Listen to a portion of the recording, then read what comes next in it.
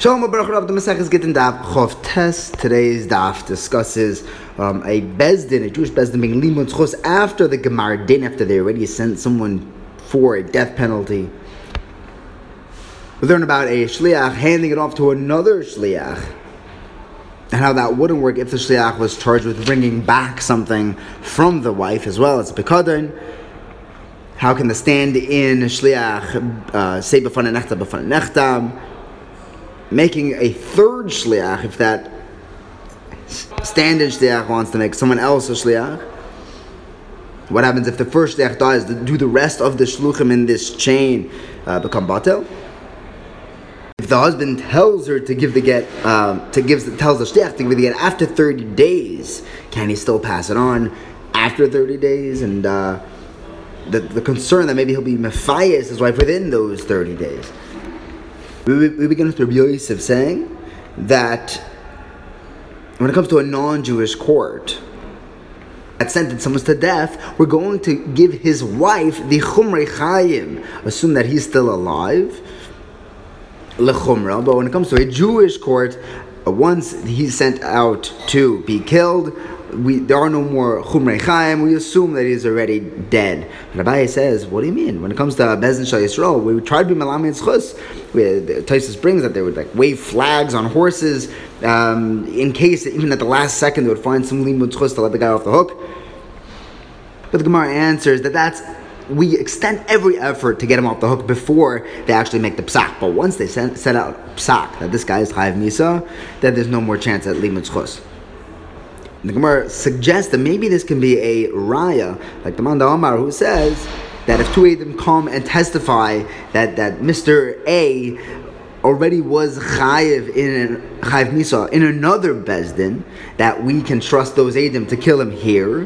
But the Gemara says it's not necessarily a raya, because if the guy ran away from that first bezdin, that's suggested that Itaka was chayiv misa. So that case may be different. Next, the Gemara says that if we hear in bezdin, a Jewish bezdin, that there's an individual, Mr. A was killed, or if Mr. A died, we're allowed to let his wife get married. But if we hear this from a non-Jewish bezdin, then we cannot assume that this man is already dead, because we don't trust this bezdin. The Gemara says, this is a similar Gemara that we had yesterday, just the flip side of it. When we say that we hear that he died or he was killed, why wouldn't we trust the non-Jewish court? We have a concept of Mesiach Lefi Tumoi, that if a non-Jew says something in conversation without trying to give edus, we would believe him. It must be that when we say that he died or that he was killed, it means that he was sent out to be killed. But then that seems like a raya that from in the Jewish court, we will let the wife remarry. You see that we don't give the chumrei chayim in a Jewish court. We will assume that the husband's still alive. The Gemara says, no, that case was talking about where he was actually dead and he was actually killed, not just a sentence. But the only reason why we're not trusting the non-Jewish court using Mesiach Lefi Tumai is because this court has a bias. This guy has a bias to say that they actually killed him, because he wants to show that he's in a law-abiding court and they exacted their punishments. He's a good sheriff of the town. Therefore, we're not going to trust his Mesiach Lefi Tumai, because it's not purely Lefi Tumai. He does have a bias towards saying that this man was killed. In the next Mishnah, we learned that if someone brings the get in Eretz Yisrael, but then he becomes sick, this shliach is allowed to pass it on to another shliach to complete the delivery. But if the Baal said, I want you to go deliver this get and bring me back something from her, bring me back a pikadon, then he's not allowed to pass it on to someone else, because as far as the pikadon goes, the Baal doesn't want anyone else besides for his shliach, his first shliach, number one, to be bringing that back. So the Gemara of Kahana says, our Mishnah specifically said if the shliach gets sick, he could pass it on. Well, yeah, isn't that pashut? If he got sick, yeah, of course he could pass it on. The Gemara says, no, I might think even if he wasn't sick, he could appoint shliach number two to continue his shlichas, to deliver the get. And we only said sick as an example. That's a normal reason for a shliach to want to pass it on. Kamashbal, I know it's specifically sick. What's the case? If the husband told this shliach number one, get this get to my wife. If he just said, hoylech, I want this get to be by my wife, then if the shliach didn't get sick, he could give it to someone else as long as it gets to his wife. But if the Baal had said, at shliach, I want you to deliver it, then even if he's sick, he can't pass it on, because the shlichus was for him specifically to deliver it. If you're going like Rav Shimon ben Gamliel, then even if he is sick, he can't pass it on. Who's Rav Shimon ben Gamliel? It's a brisa that says, if someone asks a shliach to deliver the get to his wife, he can pass it on to shliach number two. He could pass it off for shliach number two to deliver it. But if he says, I want you to deliver it, then he can't pass it on. That's Tanakama. Reb Shimon ben Gamliel's shita is that either way, a shliach is not allowed to pass on his shlichus to someone else. So the Gemara is asking, why does it make a difference, mimanav shach, if the guy gets sick? Why is that Mishnah specifying a case where he got sick? It makes no difference. If it's Reb Shimon ben Gamliel, then mimanav shach, you can't pass it on. And even according to Tanakama, it just depends on what the Baal's instruction was. Was it specifically for this guy to deliver it, or just for it to be delivered? Sickness should play no role. So the Gemara offers us three answers. Either, number one, is when the Baal said, Hoylech, get it delivered, he was saying as part of that instruction that you could pass it off only when you get sick. So it was like a built-in t'nai. The second option is that when he said, I want specifically you, shliach number one, to deliver it, there's an assumption in there that if he does get sick, that'll be a clause to pass it on to shliach number two. The third answer is, why would being sick make a difference? Is that we're talking going like Rav Shimon ben Gamliel, that you're never allowed to pass it on. But even Rav Shimon ben Gamliel would agree that if the first shliach gets sick, he can pass it on, and the shliach can make another shliach. Next, we bring in a Mishnah that tells us that if someone brings a get in Eretz Yisrael and he gets sick, he can pass it on to someone else. The problem is, we have a stira. On Samach Vav Mavar Aleph, we're going to get there, Reis Hashem, B'Siyata D'Shmaya, it says that if someone tells two people, give this get to my wife, or if he tells three people, write a get for my wife and deliver it to her, they write it out and give it for the husband. It's mashma that only these two or three people are allowed to do this get delivery, but they can't appoint another shliach to do it. Our Mishnah said that you could appoint another shliach if he gets sick. So Abaye answers, first answer, the only reason why over there we said that they can't appoint a shliach is because it would be a bizoyan to the Baal. That the Baal himself can't deliver it. He can't write out a get. But over here, the Baal doesn't mind. The second answer, Rava says, is that the ability to write a get is a mili. It's a chefta in its own right. And that, these two or three people that he appointed can't pass on that koyach to someone else. What's the nafkamina between the two answers? Between Abaye and Rava, the nafkamina would be a shliach for a matana. This is machlekes Rav and Shmuel. Rav holds that a matana is different than a get, and Shmuel holds that a matana is the same as a get. If it's just about bizoya, and that wouldn't apply by a matana. Next, the Gemara goes on the next step of our Mishnah, which said that if the Baal asks the shliach to bring something back from the wife, then he can't appoint shliach number two. He can't pass off that shlichus. Rish Lakish tells us that over here, Rebbe learned that a borrower is not allowed to pass on what he borrowed, and the renter is not allowed to sublet his rental. Rabbi Yochanan says that can't be the chiddush. Everyone knows that. Even children know that halacha. Elamai over here, sometimes that wouldn't apply by a get, because it's as if he's implanting a t'nai, like he's saying, I want you to divorce her at the house and he does in the attic, or if he says, I want you to do the gerushin with the right hand and he does it with the left hand, it's like he's implanting a t'nai into there. When the shliach is sent to bring something back, that's a t'nai. He says, I want you to give the get and bring back a chayfetz, bring back a pikadon, because everyone agrees that if he listened to his instructions and first delivered the get and then took the chayfetz the way the Baal asked, step one and then step two, that's a valid get. Everyone agrees that. The whole machlek is here is if he mixed up the order. First, if the Baal said, first I want you to take the chayfetz and then give her the get. And he does the opposite. First, he gives her the get and then takes the chayfetz. Over here, Rabbi Yochanan would say it's possible. Kol shekain if he appointed another shliach to do it. And Reish Lakish says it'll be kosher even if the second guy does it, and kol shekain if the shliach number one did it in the wrong order. In the next Mishnah, we learned that if someone brings a get from Medina Sayyom and then he gets sick, he could go to Bezdin and set up a shliach there to continue his shlichus of delivering the get. And he tells Bezdin his b'fanei nechtav b'fanei nechtam.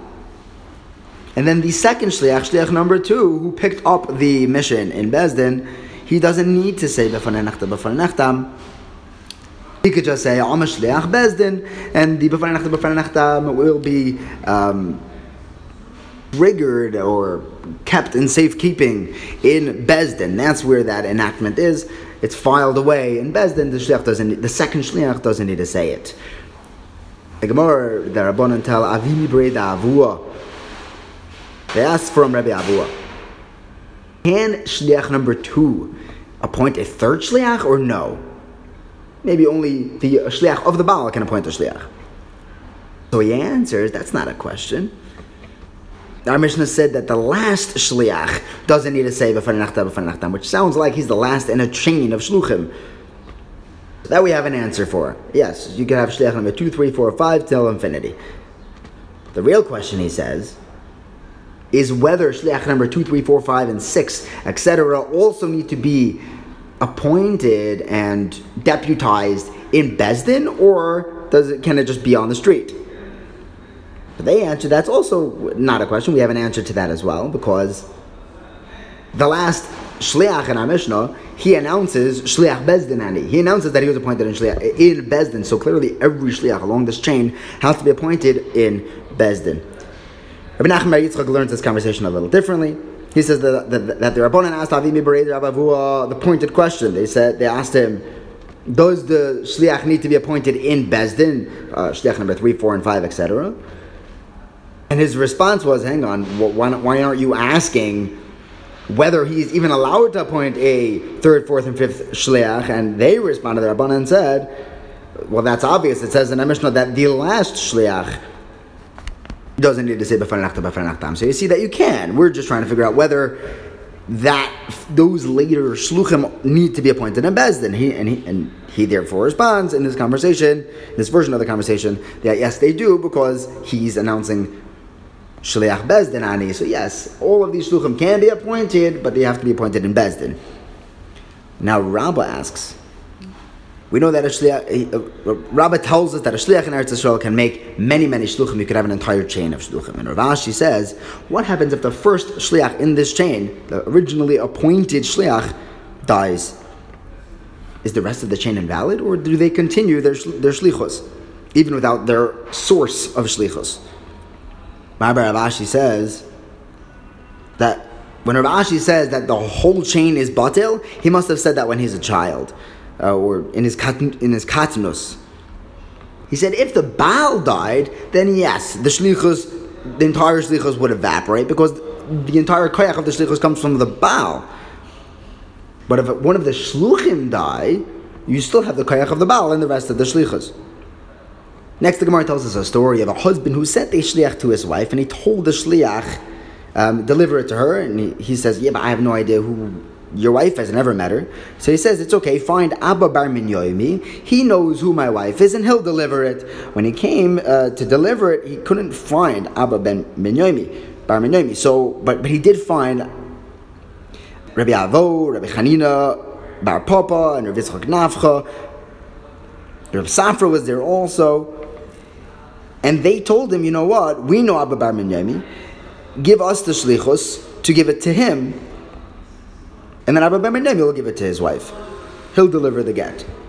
So Rav Safra, who was sitting there, said, hold on.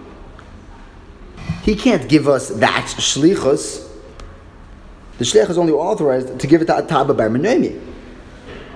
He's not the Baal. So everyone was very embarrassed that they even suggested that, because he was right. But Rava says that Rav Safra outsmarted these 3 Talmidei Chachamim, but Rav Ashi says, in what way did he outsmart them?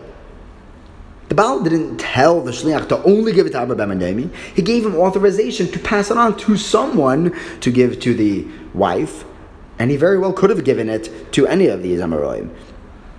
Some say that Rava said something else. He said that Rav Safra outsmarted these three Rabbanon, but with a mistake. And Rav Ashi says that the mistake that he used to outsmart them was that the Shliach actually did have the koyach to give it to others besides for Abba Ben Domi. Husband just wanted it delivered by someone who knew who the wife was. Next, the Gemara tells us a story of the husband who sent a get to his wife, and he told the Shliach, don't give it to her for 30 days. Now he showed up on day 30, but he couldn't make it. Some oinus happened and he couldn't give it within 30 days. They came to Rava, and Rava said, if he were to become sick, he'd be allowed to pass it on because it's an oinus. Over here it's also an oinus, so he could pass on his shlichus to us. Give us the get, and we could give it after 30 days. With our koyach of shlichus that you'll pass on to us. But the Rabbanan tell Rava, yeah, but this is a shliach shalenitan legerushin. He only has the koyach to deliver it within 30 days. How could he give us koyach beyond his own koyach of shlichus? So Rava answers, since he could divorce his wife after 30 days, it's like a shliach that has the koyach to pass on the shliach, on the shlichus. The Gemara next asks, why aren't we worried that he was mefayis his wife within these 30 days?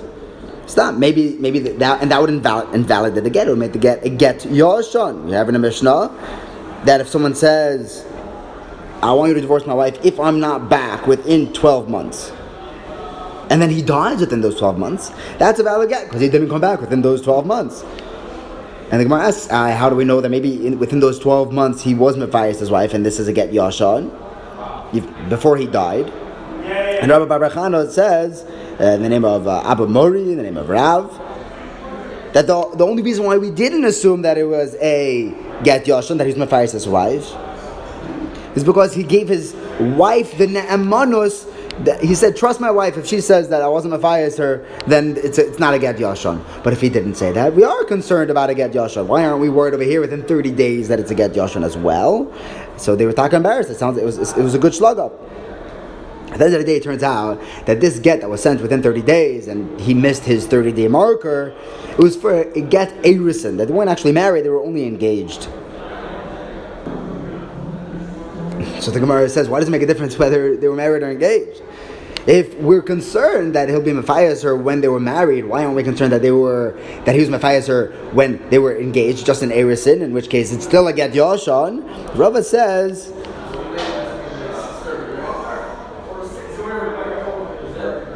that we're not worried that he's going to be mefayis his fiancée. They don't have that sort of a relationship. But when they're married, that's when we're concerned that he's mefayis her within that time.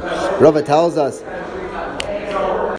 we still have a question of whether this second shliach needs to be appointed in place of the first one, especially in our case, when the guy missed his 30-day marker. Does he need to be here for the continuing of the chain of shlichus?